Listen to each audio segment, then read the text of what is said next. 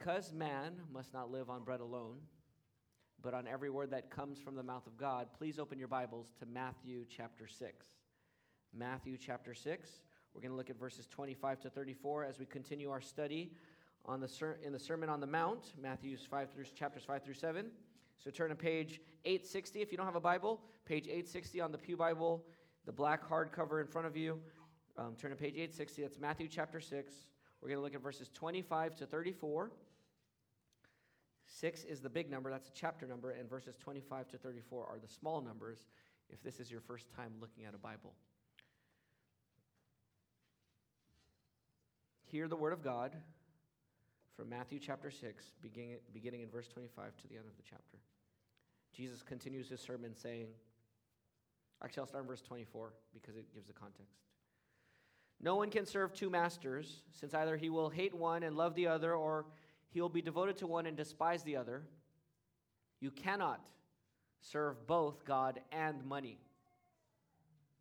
Therefore, I tell you, don't worry about your life, what you will eat, or what you will drink, or about your body, what you will wear. Isn't life more than food, and the body more than clothing?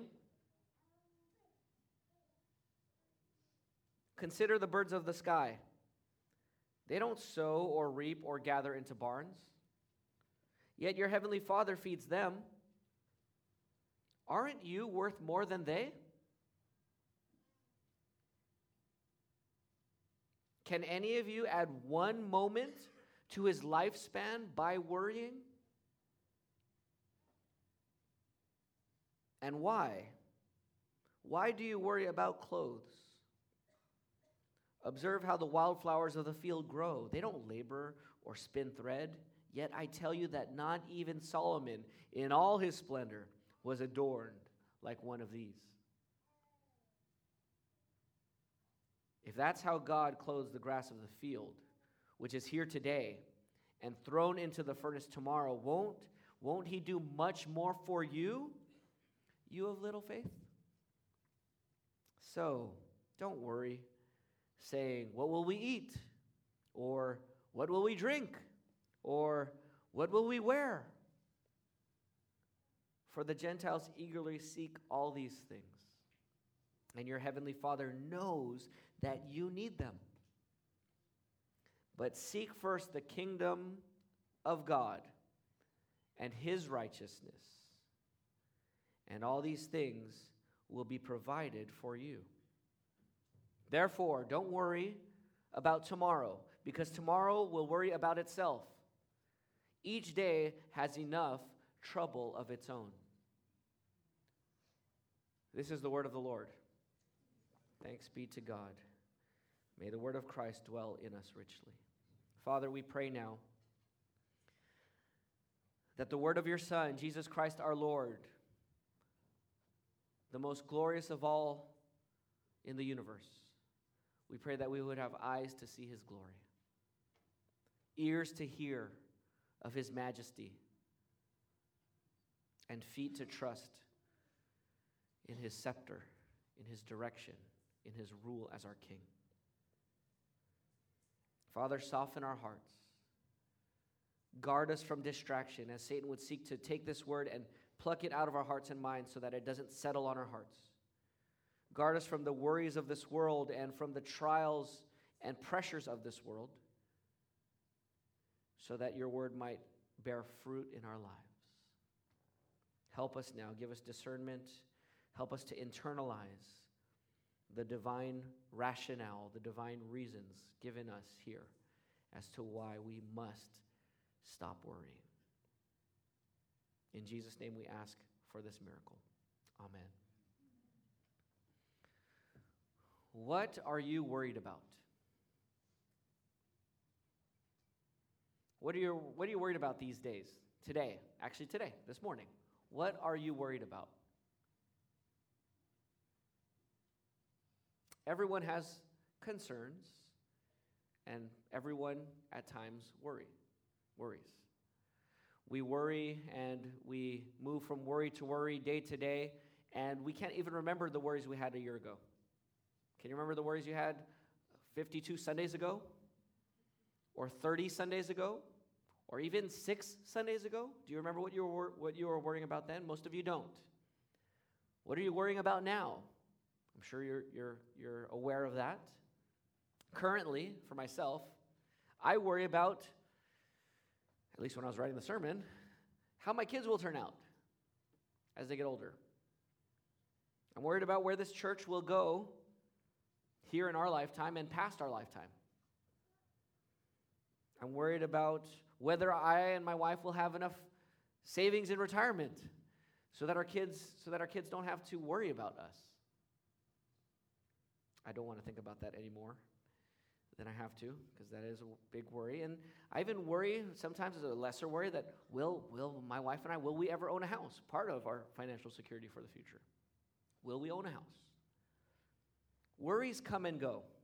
What are your worries? Everybody worries. And the reason we're tempted to worry all the time is because we live in a broken world, a sin-cursed world. Our health is not guaranteed.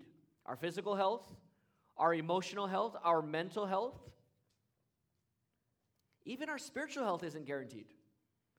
Now, he who began a good work in you will be faithful to complete it.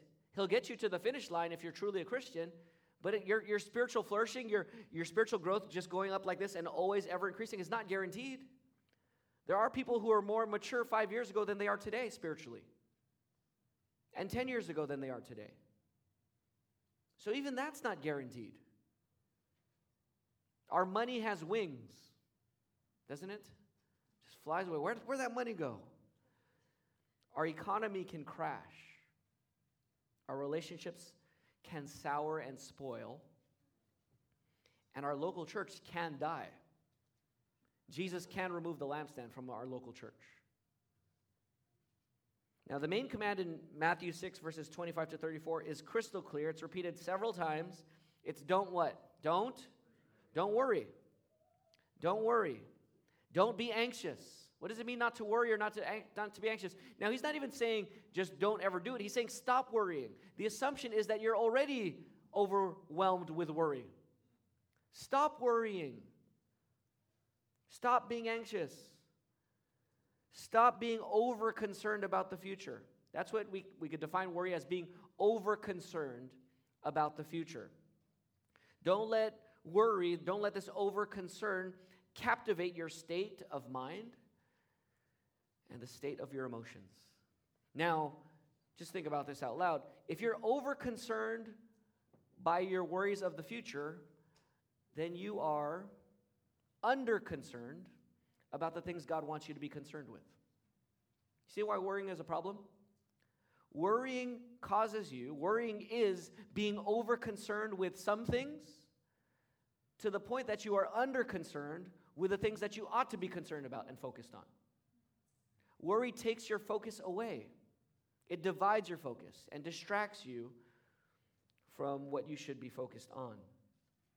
And in Matthew 5, I'll just remind you, in Matthew 5, verse 20, Jesus says, I tell you, unless your righteousness surpasses the scribes and the Pharisees, you will never enter the kingdom of heaven. That's the main point of the Sermon on the Mount, that you must seek the kingdom and seek surpassing righteousness so that you enter the kingdom of God.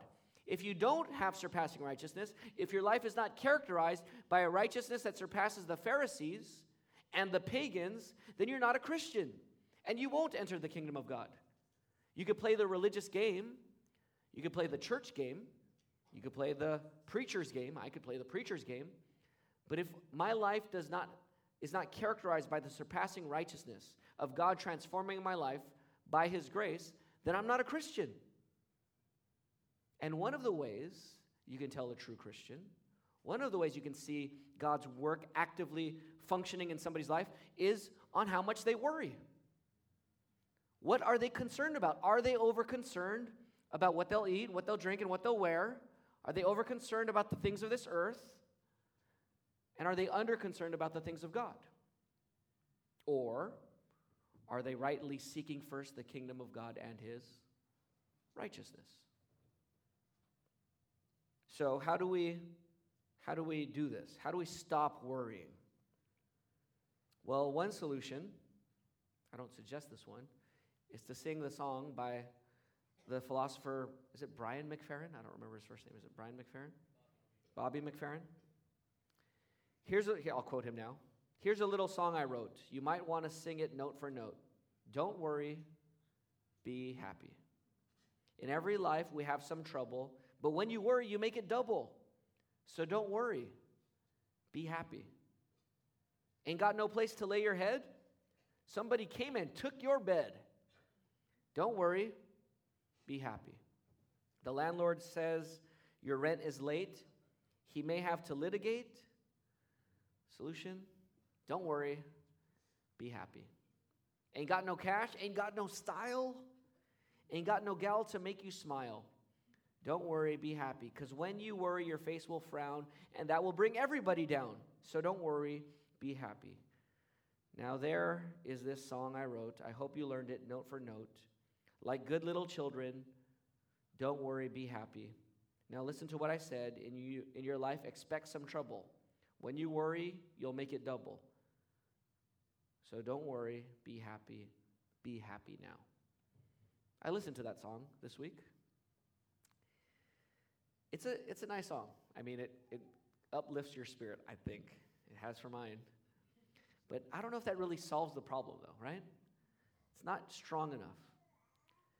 I mean, you can listen to that song, but the landlord will still litigate, right? And your cash is gone, and you're still lonely. So the question here is, for us, is will worry dominate our lives? Will we ever learn to stop worrying? Is that even possible? It gets complicated because then we start to even, now that I'm talking about worrying, you might even start worrying about worrying. I'm worried that I'll keep worrying. We're just complicating things. Well, Jesus helps us here. Jesus tells us to stop worrying, and he gives us 8 compelling reasons to stop worrying and seek his kingdom. Okay? 8 compelling reasons to stop worrying. So here's the main goal. The main goal is for you to internalize these 8 reasons so that you would stop worrying and seek first God's kingdom. Okay? Internalize these 8 reasons. Now I got 45 minutes for 8 reasons. So here we go. I'm going to go fast. I'm not going to spend a lot of time on application. We're just going to hit them as we go through text. So let's go back to Matthew 6. Begin verse 25. Let's read it again. Therefore, Jesus says, I tell you, don't worry about your life, what you will eat or what you will drink or what you will wear, or about your body, what you will wear. Now, here's the first reason. It's in verse 25, the very first word. What's the very first word of verse 25? Say it out loud. Therefore.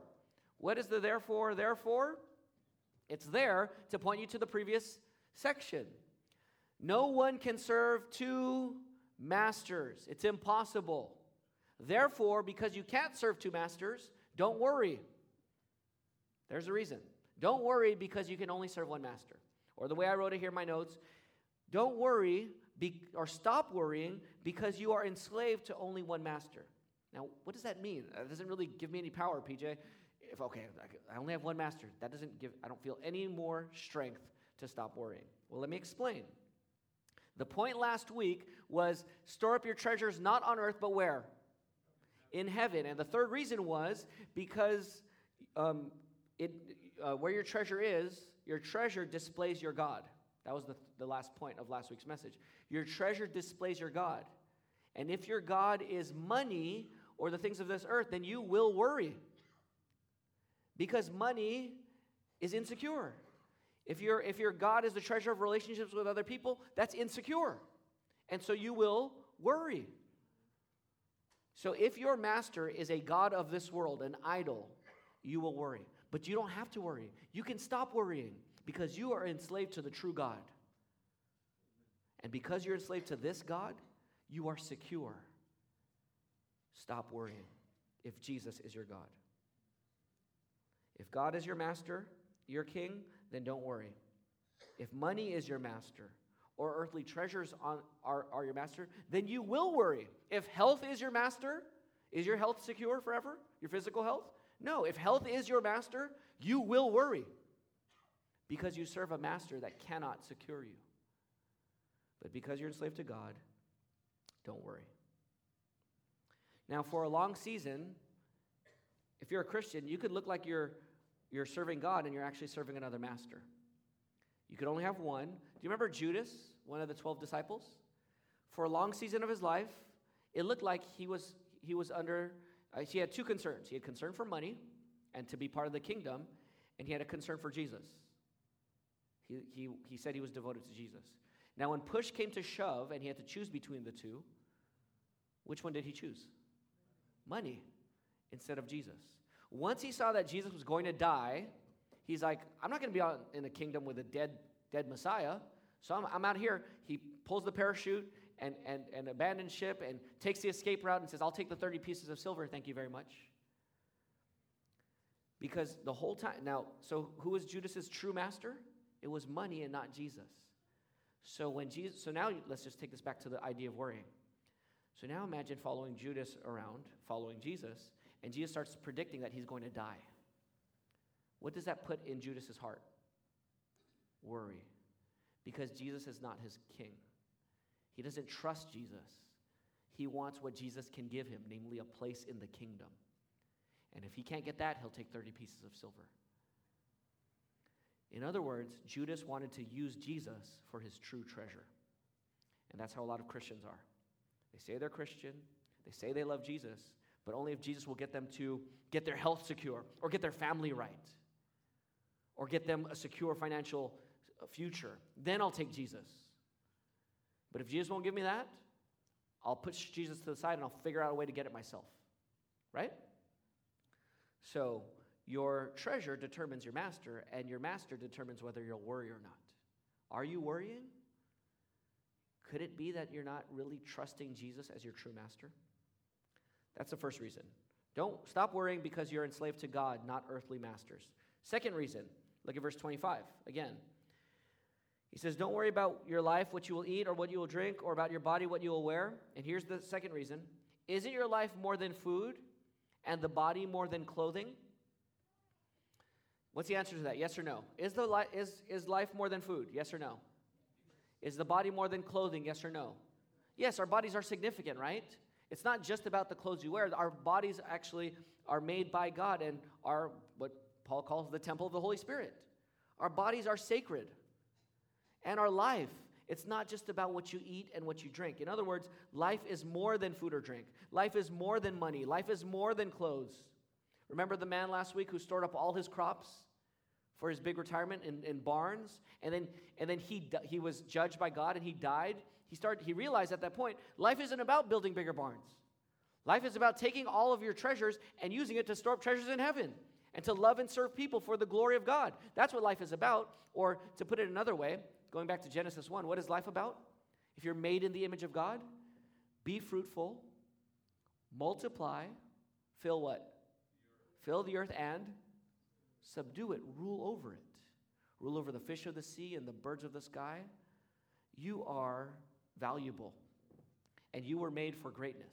The point here is you are made for greatness. God has a design for humanity.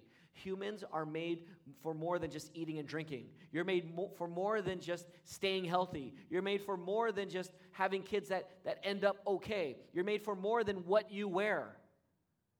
You're made to image God in this world. So the second reason you should stop worrying is because you are made for greatness. You're made for greatness. An average human being is great in this world because they're made in the image of God. And a Christian, Jesus even said, the least in the kingdom is the greatest. So if you look at another Christian, realize that they are made for greatness. Satan wants you to have a lower self-reflection or even a self-esteem. I know self-esteem can be taken into prideful, sinful directions. I'm not going there. But there is a healthy self-esteem. You are in the image of God. Life is more than just what you wear and what you eat and your job and your tasks. Life is about reflecting God as an image bearer. As you're fruitful, as you multiply, as you fill this earth, and as you rule in a way over this earth that reflects God's rule over this earth. We were made for more. So don't worry. Stop worrying. I wonder if this is why shopping feels so good. Why does shopping feel so good? Now, buying new things It could feel good in a wrong way. It could also feel good in a right way. This is not a theology of shopping, though there is a place for that. Maybe go to Matthew 6:33 and you'll start on your way. I'm not against shopping, but oftentimes the wrong reason for shopping is when it makes you feel good in a way that is detached and disconnected from God and his kingdom. It becomes a substitute comfort for God. So instead of finding comfort in God when you're worried, you find comfort in the new shiny thing you have. And so Jesus is saying, you're made for more than the shiny things you buy.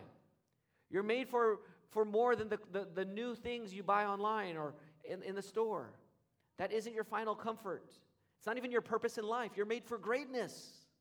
You're made in my image, God says. One song years ago trivialized the marriage bed and sexuality. God made us sexual beings. And one song trivialized that and disconnected it from God by singing, "You and me, baby, ain't nothing but mammals." Have you heard this song before? So let's do it as they do on the Discovery Channel. Now, it's trivializing sexual intimacy. But if you read the Song of Solomon, and you're familiar with Genesis 1:28, be fruitful, multiply, fill the earth.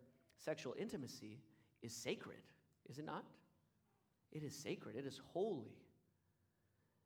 It's made for a bigger purpose. You're not made just for clothes or food or sexual intimacy or pleasures of this world. All of those things can serve the bigger purpose that God designed them for.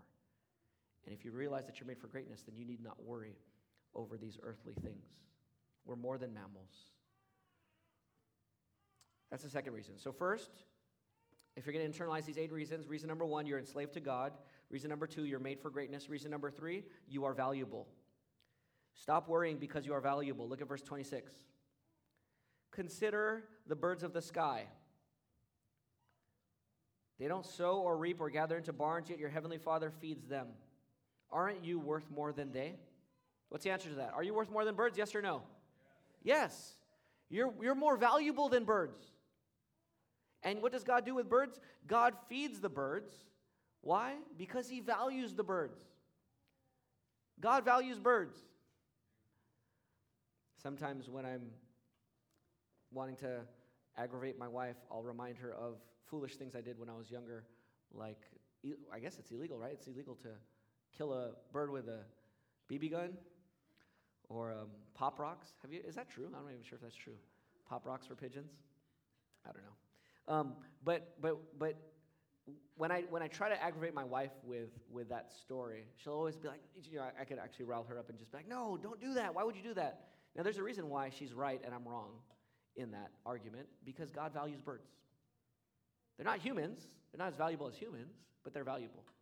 God values them, so what does he do? He feeds them. He feeds birds. You know, when you wake up in the morning and you hear the birds outside, stop and think about this verse again.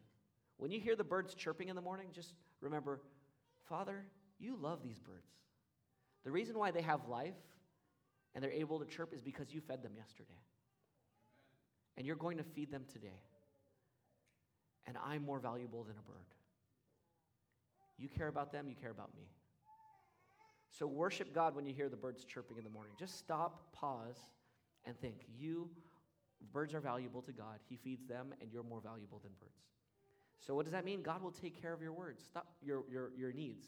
Stop worrying. God will take care of your needs. So that's reason number 3. Okay, you guys tracking so far?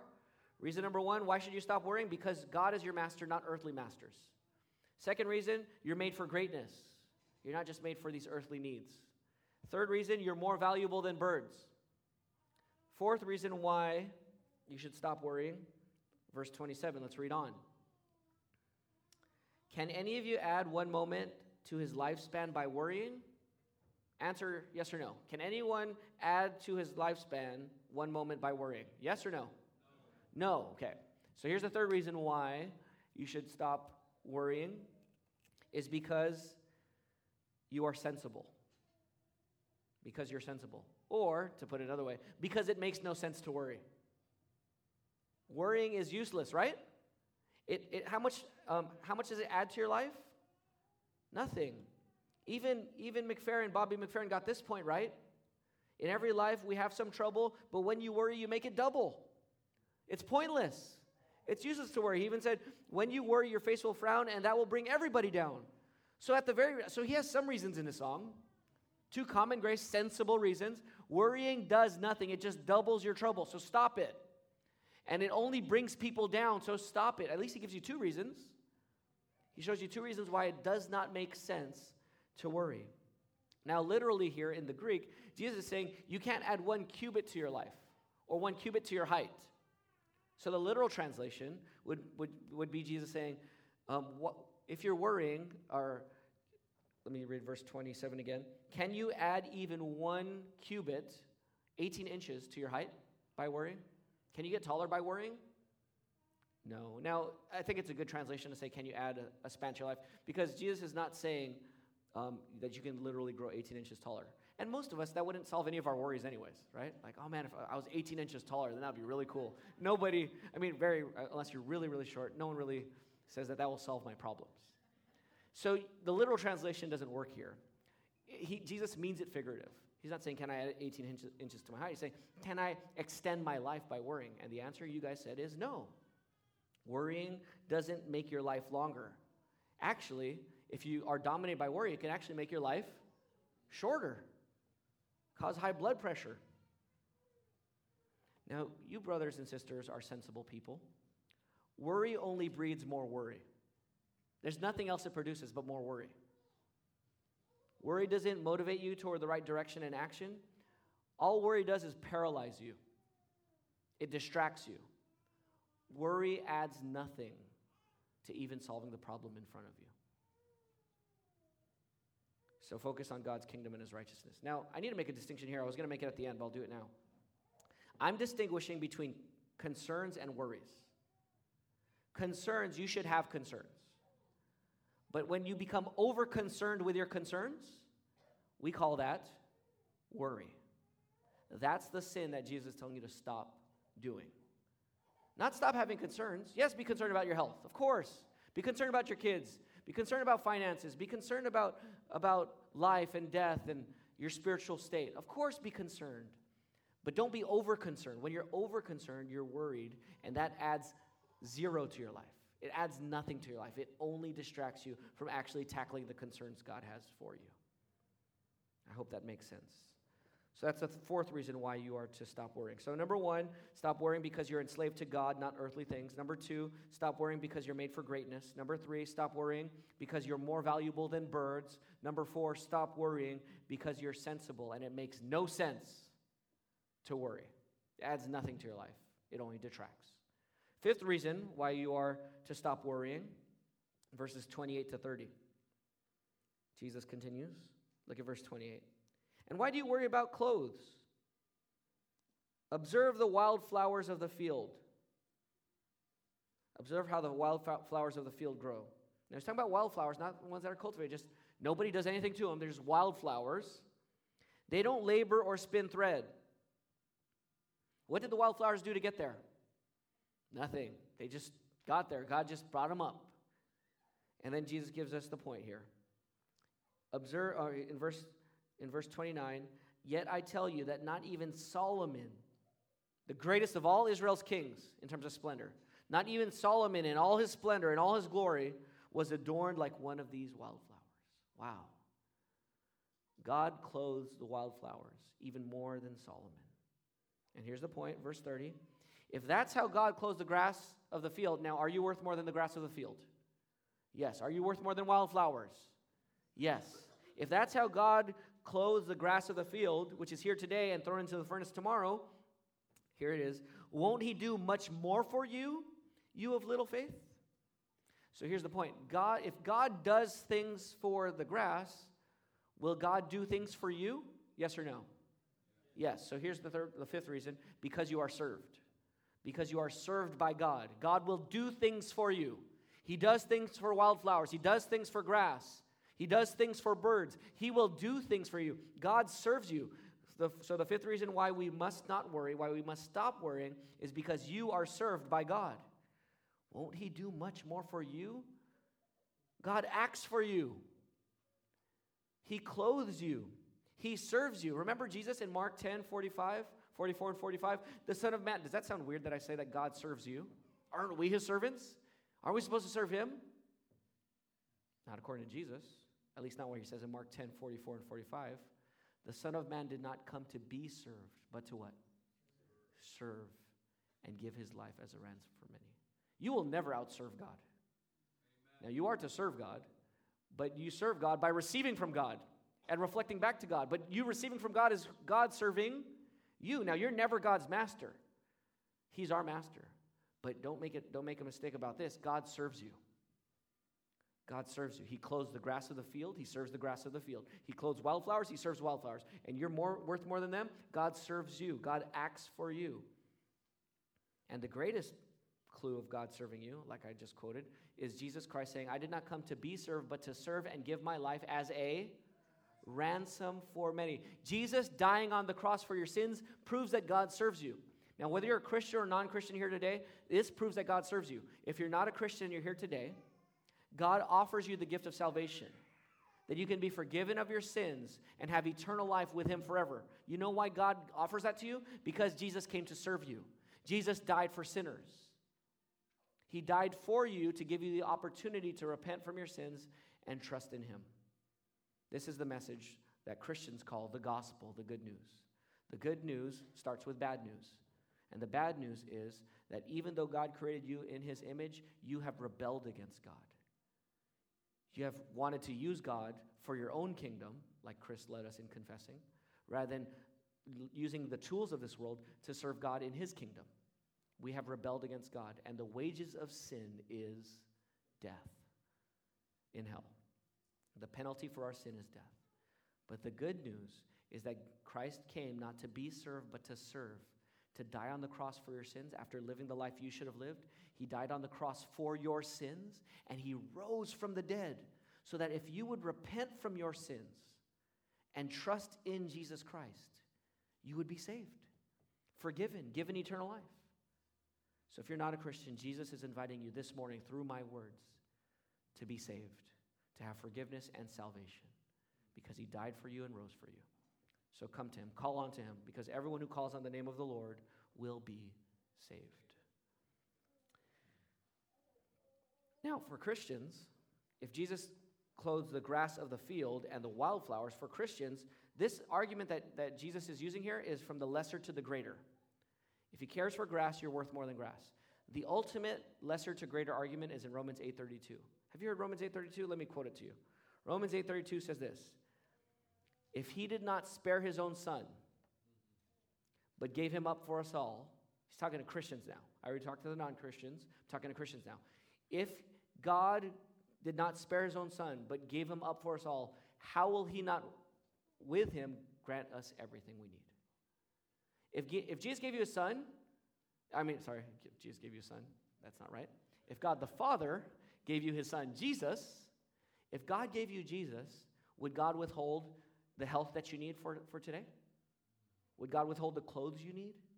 No. Will he withhold the food you need? No. If he gave you Jesus, which is the hardest thing for him to give, he'll give you everything lesser than Jesus, which is all the things that you're tempted to worry about. So the point is, and that's why Jesus says here, how much more will he do for you, or won't he do much more for you? And then Jesus actually calls us a name here. You of little what? Faith. You little faith people. That's what he calls you. It's one word there. The little believers. You're a little believer. If God clothes the grass, won't he clothe you, little believers? Those people with little faith, little belief? So trust him. The question is, do you trust him? Do you trust that God will take care of you? That's the issue when we're talking about stopping worrying. God's commitment to act and serve you is not in question, right? God will serve you. God will love you. God will care for you. God is for you, not against you. That's not in question. That's not in danger. The question is, do you trust him? Do you trust his love? Do you trust his care? Do you trust his wisdom in the middle of your trials, in the middle of your tests, in the middle of your concerns that are vying to become worries? Will you trust God or become overly concerned. So, 5 reasons so far on why you need to stop worrying. Number 1, you're enslaved to God, if you're taking notes. Number 2, you're made for greatness. Number 3, you're more valuable than birds. Number 4, you're sensible. Number 5, you are served. Number 6, look at verse 31 and 32. Verses 31 and 32. So Jesus says, so don't worry, saying, what will we eat, or what will we drink, or what will we wear? Verse 32. Why should we not worry? Here's the reason, verse 32. For the Gentiles eagerly seek all these things, and your heavenly Father knows that you need them.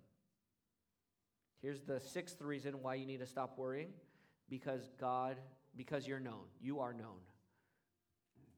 God knows you. He not only knows your name and how many hairs are on your head or are no longer on your head, in my case and others. He knows your needs. He knows your needs, so you don't need to act like a pagan. We're not like pagans who believe that God needs to be reminded of what they needed, or that God needs to be cajoled and manipulated to meet their needs. God, I went to church every year, every week for 10 years. You owe me. You owe me health.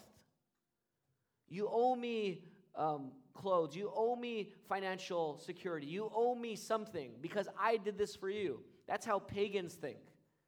So now in Jesus' time, most people, except for the Jews, were polytheistic, which means they believed in many gods. And so if your kids were doing bad in education, you would go take some of your livestock, you'd make a sacrifice to the god of education so that your kids would do well in school. And if you weren't doing well financially, you'd go to the god of finances and go make a sacrifice to the god of finances because you could manipulate him by your sacrifice to give you more money. Or if you were... if you wanted love or your love life was failing, then you'd go to, is it Aphrodite, the Greek god, the goddess of love, and you'd make a sacrifice to Aphrodite. And if you made a sacrifice to her, then you would now manipulate her, and now she owes you flourishing love in your love life. And so the way pagans interact with God is, what can I do to force God or twist God's arm so that he meets my needs and takes away my worries? That's how pagans think. That's how people who don't have a Bible think. That's how people who don't know the love of God in Jesus Christ think. That's how people who think that God is limited in his knowledge think. God isn't for me. God doesn't know my needs. God doesn't want to help me, but if I could do enough good things, then maybe he'll start to help me. And Jesus says, stop worrying. God knows you. You are known by God. You are loved by God. God knows your needs. You don't have to convince a cranky, stingy God to meet your needs. You are known by this God, and he wants to meet your needs. He cares about you. Psalm 103, verses 13 and 14 says this: As a father has compassion on his children, so the Lord has compassion on those who fear him.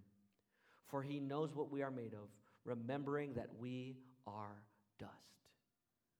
God knows your frailty. God knows your weaknesses. God knows your temptations. God knows your burdens. God knows your concerns. He knows your responsibilities. And you don't have to twist his arm to loving and caring for you. You are known by God. Do you remember the 12 spies? Some of you know this story. If you're not familiar with this story in the Old Testament, there were 12 spies in Numbers 13 and 14. God promised that when they go into the land, so they were saved from Egypt, they were redeemed out of Egypt by the 10 plagues that God used to redeem Israel out of Egypt. They went through the wilderness, they got to the land, the promised land, and it's the land flowing with milk and honey. They're supposed to live happily ever after in this land.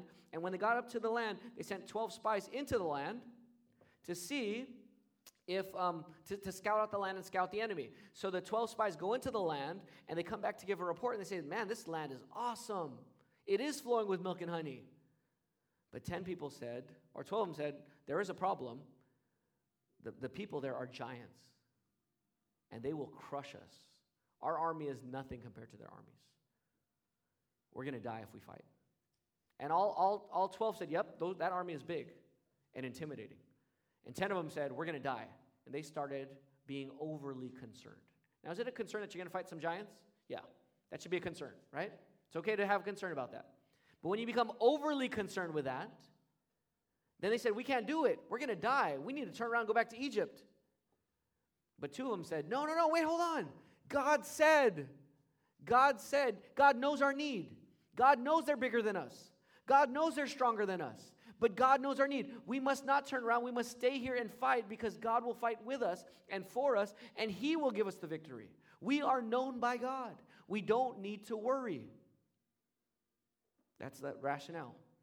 Now in the story, the 10 won rather than the 2, and so God judged Israel for that, and they were to wander in the wilderness for 40 years. And in their 40 years in the wilderness, this is what happens when you worry and you serve other gods. You start to sound like the 10. And the 10 is what the whole assembly of Israel sounded like when they accused God and Moses of bringing them out of Egypt to what? Do you remember this complaint?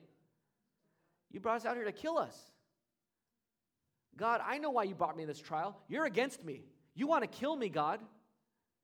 You don't know my needs.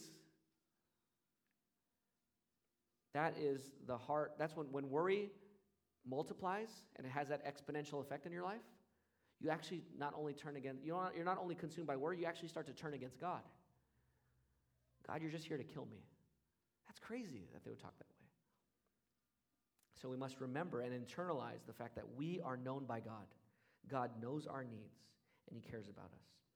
All right, so the 6 reasons why you should stop worrying: because you're enslaved to God, you're made for greatness, you're more valuable than birds, you're sensible, you are served, and you are known. A 7th reason why you should stop worrying: because you are supplied. Most of you don't even need to turn back to your Bible to look at this because you have it memorized, right? But seek first the kingdom of God and His righteousness. Okay, that's not the reason yet. And all these things will be added unto you, King James Version, right? Provided for you, CSB. Either way, the point is the same, that God supplies your needs. Why should you stop worrying? Because you are supplied. You're taken care of. You're provided for. All these things will be added to you. God will supply your needs. As Paul said in Philippians 4:19, my God shall supply all your needs according to His riches in glory in Christ Jesus. God knows your needs. He cares about you, and He will actually supply your needs. Let's go to the 8th reason. 8th and last reason here. Why should you, let me just recap again. Why should you stop worrying? Because you're enslaved to God. You're made for greatness. You're more valuable than birds. You're sensible. You're served. You're known. You're supplied. And lastly, and here's where we're going to spend some time on application.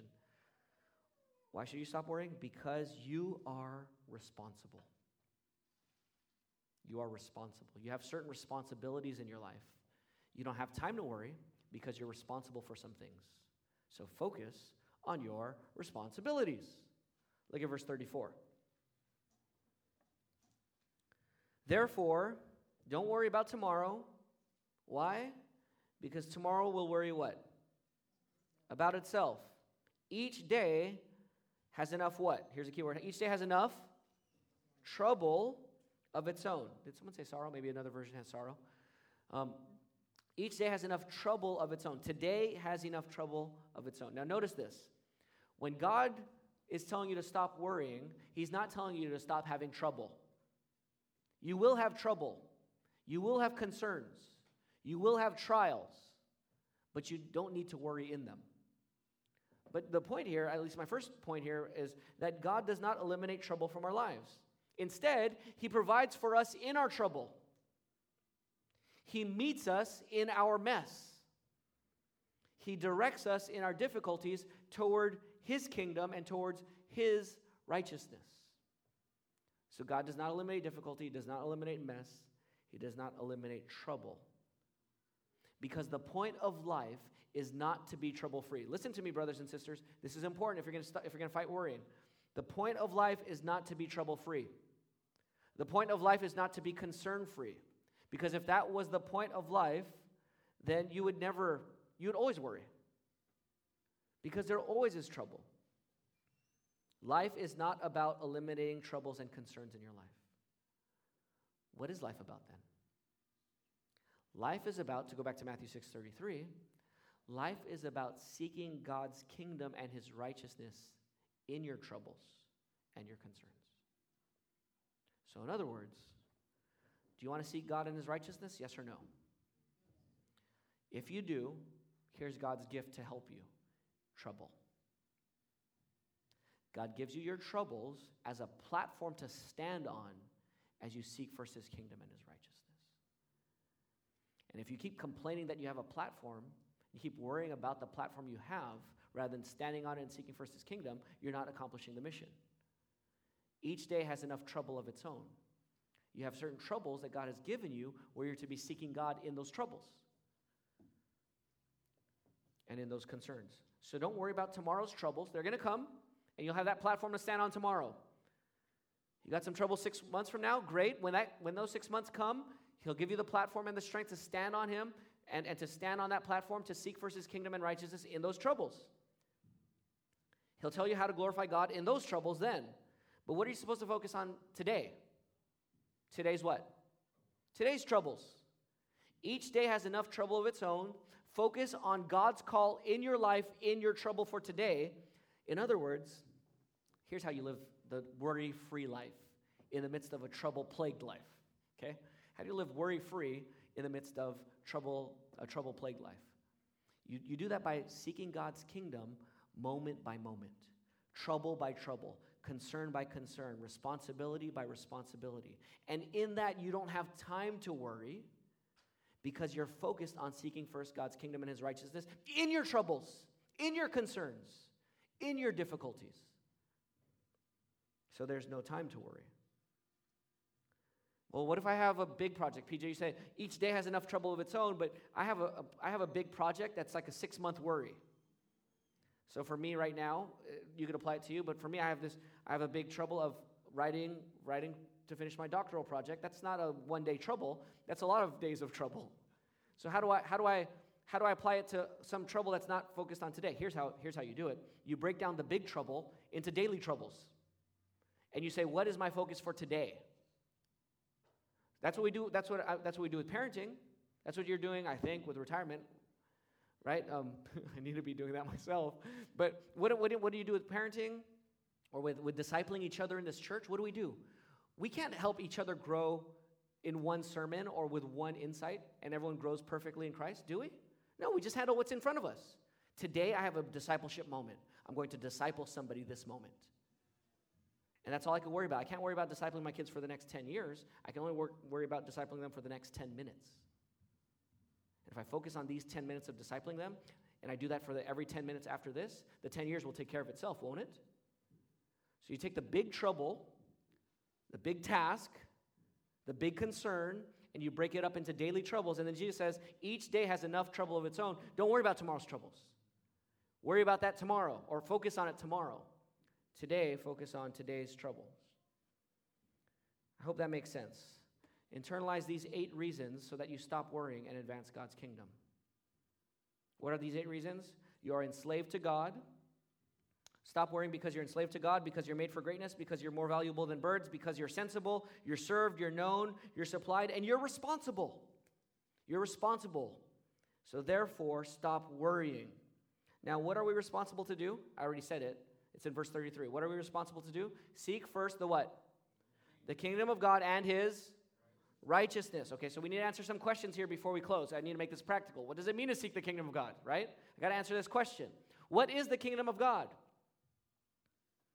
It's not just some future thing that's going to happen when Jesus returns. It is that. That's the consummation of the kingdom, but the kingdom is still here to be sought today.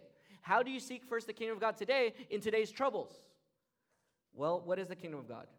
Answer, the kingdom of God, and you have to get this, brothers and sisters, because if you don't know what it is, you can't seek it.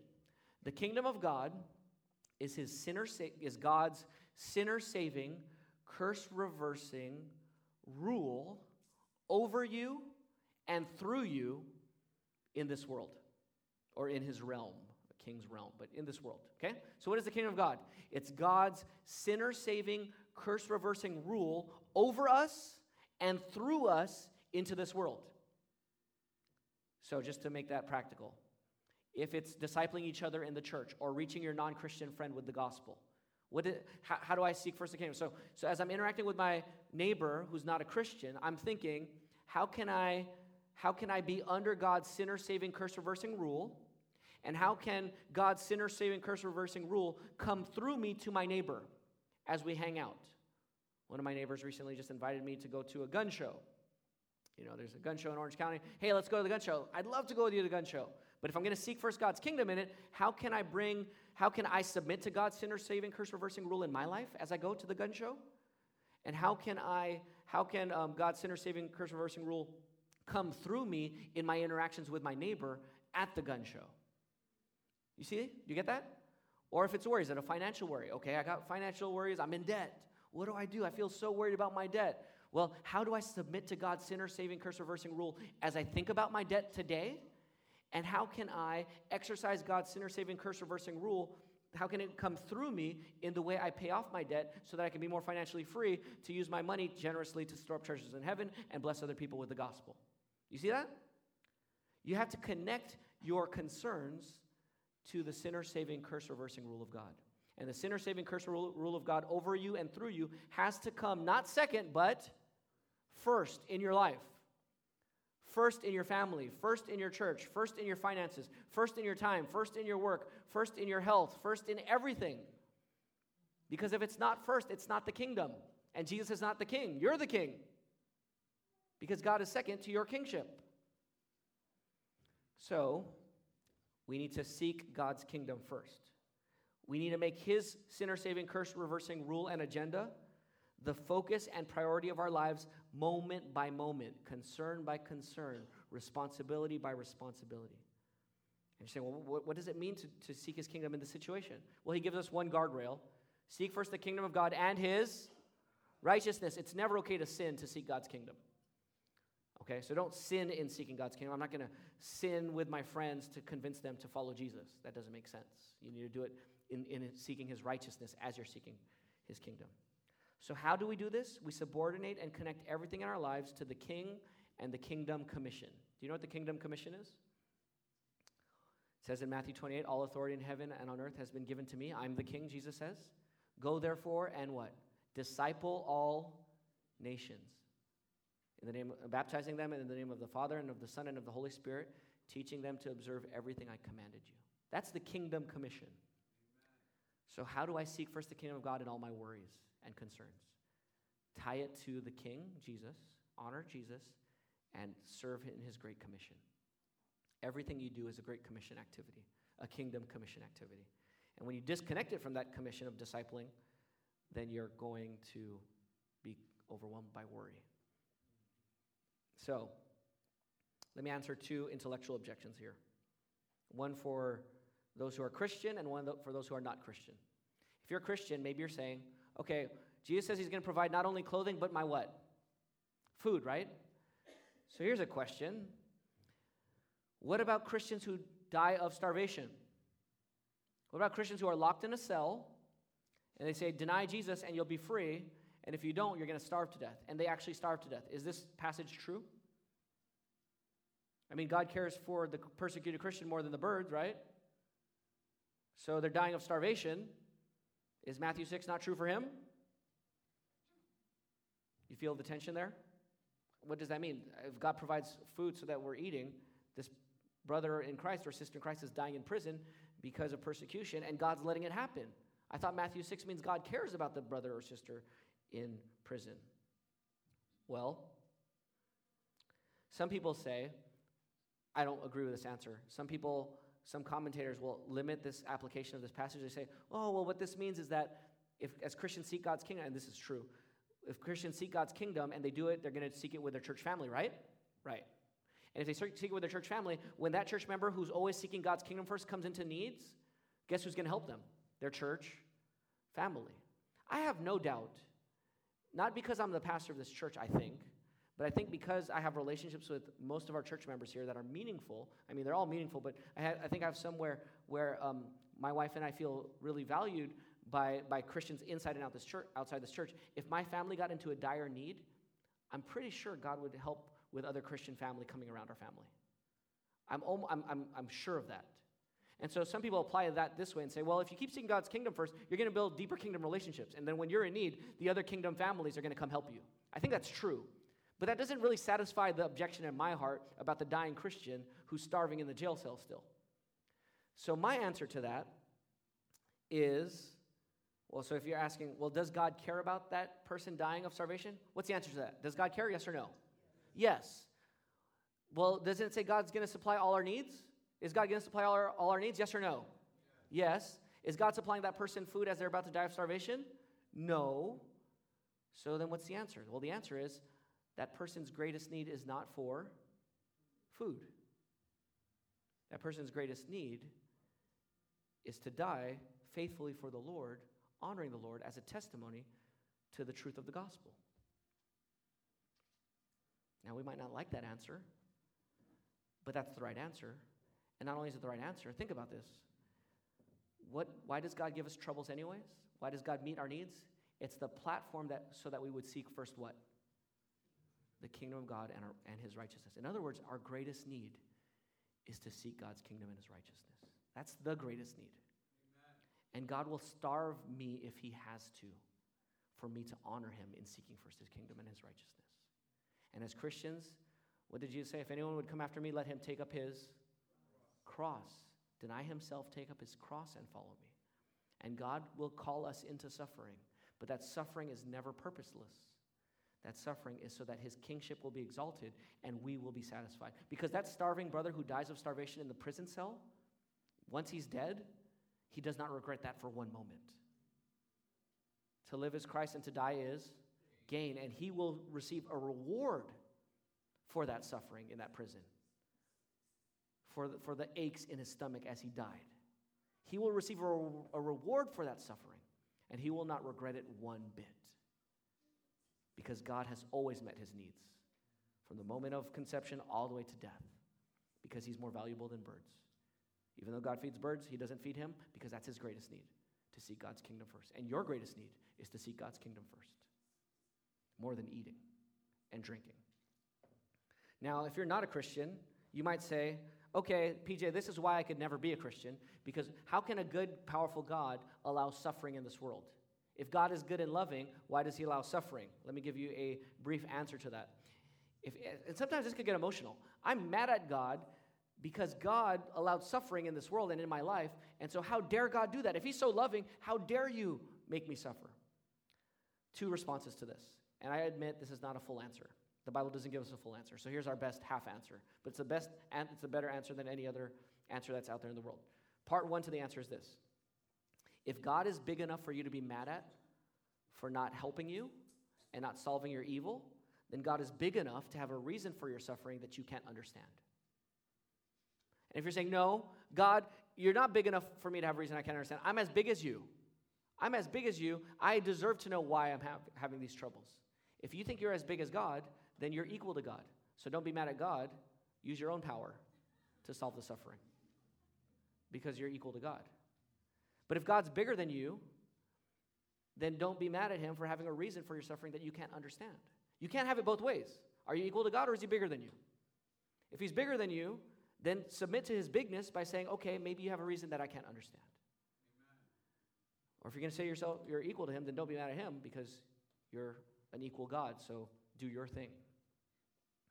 Now that's an intellectual answer. I understand that might not help with those who are actually suffering. But here's one that might help in that. Here's part two. God is not indifferent to your suffering in this world. God, the Christian God, the true God, is not like other gods. Other gods might say they are sympathetic, but we know God is sympathetic. Because God doesn't just say he cares about your suffering, he entered into our world of suffering. He took on human flesh. He became a man. He took on the temptations of sin. He took on the temptations of hunger. He took on the temptations of bereavement. He took on the temptations of abandonment and discouragement. He took on all that, and then he went to the cross, and he actually took on the wrath of God. He died for sinners and rose from the dead. He suffered for our sins, even though he didn't deserve any of that suffering. And so because of that, don't think, Christian friend or non-Christian friend, don't think that God doesn't care about suffering. He cares about your suffering. He entered into it. He meets you in suffering. So I encourage you not to deny Jesus because of that. Now, if anyone had reason to worry in this world about suffering, who had the most reason to worry? Jesus, right? I mean, imagine you're born, and then your parents tell you, hey, do you know angels sang when you were born? And do you know I was a virgin when I gave birth to you? He's like, what? And then as Jesus gets older, do you know that you're supposed to be the Son of God and this Messiah? What? So they start teaching him scripture. He's reading the Bible. He starts reading, oh, I'm the son of David. Wait, I'm the son of Abraham. Wait, I'm the seed of the woman who's going to crush Satan's head. Imagine discovering that as a child or, as you're growing up. And as you discover that growing up, you start to really embrace it, right? Because Jesus grew in wisdom and stature, it says in Luke chapter 2, verse 52. Jesus didn't know everything in his human form as he was. He subjected that to his humanity. As he started to realize it, he started to tell his disciples, hey guys, I'm going to die one day, and then I'm going to rise. And did they encourage him at his 3 predictions? No. They rejected him. Then now you're rejected by your friends. And then Jesus gets to the garden and he's praying, let this cup pass from me. He's worried, and God denies him his request. And then he goes to the cross, and then he gets abandoned by God. If anyone had the right to worry about the future, see, we worry about hypotheticals in our future, right? Jesus wasn't worrying about a hypothetical. He knew what was going to happen. If anyone had the right to worry about tomorrow's troubles, it's Jesus. But did he worry? No. Just day by day, he sought first the kingdom of God and his righteousness. And that's why we can be saved today.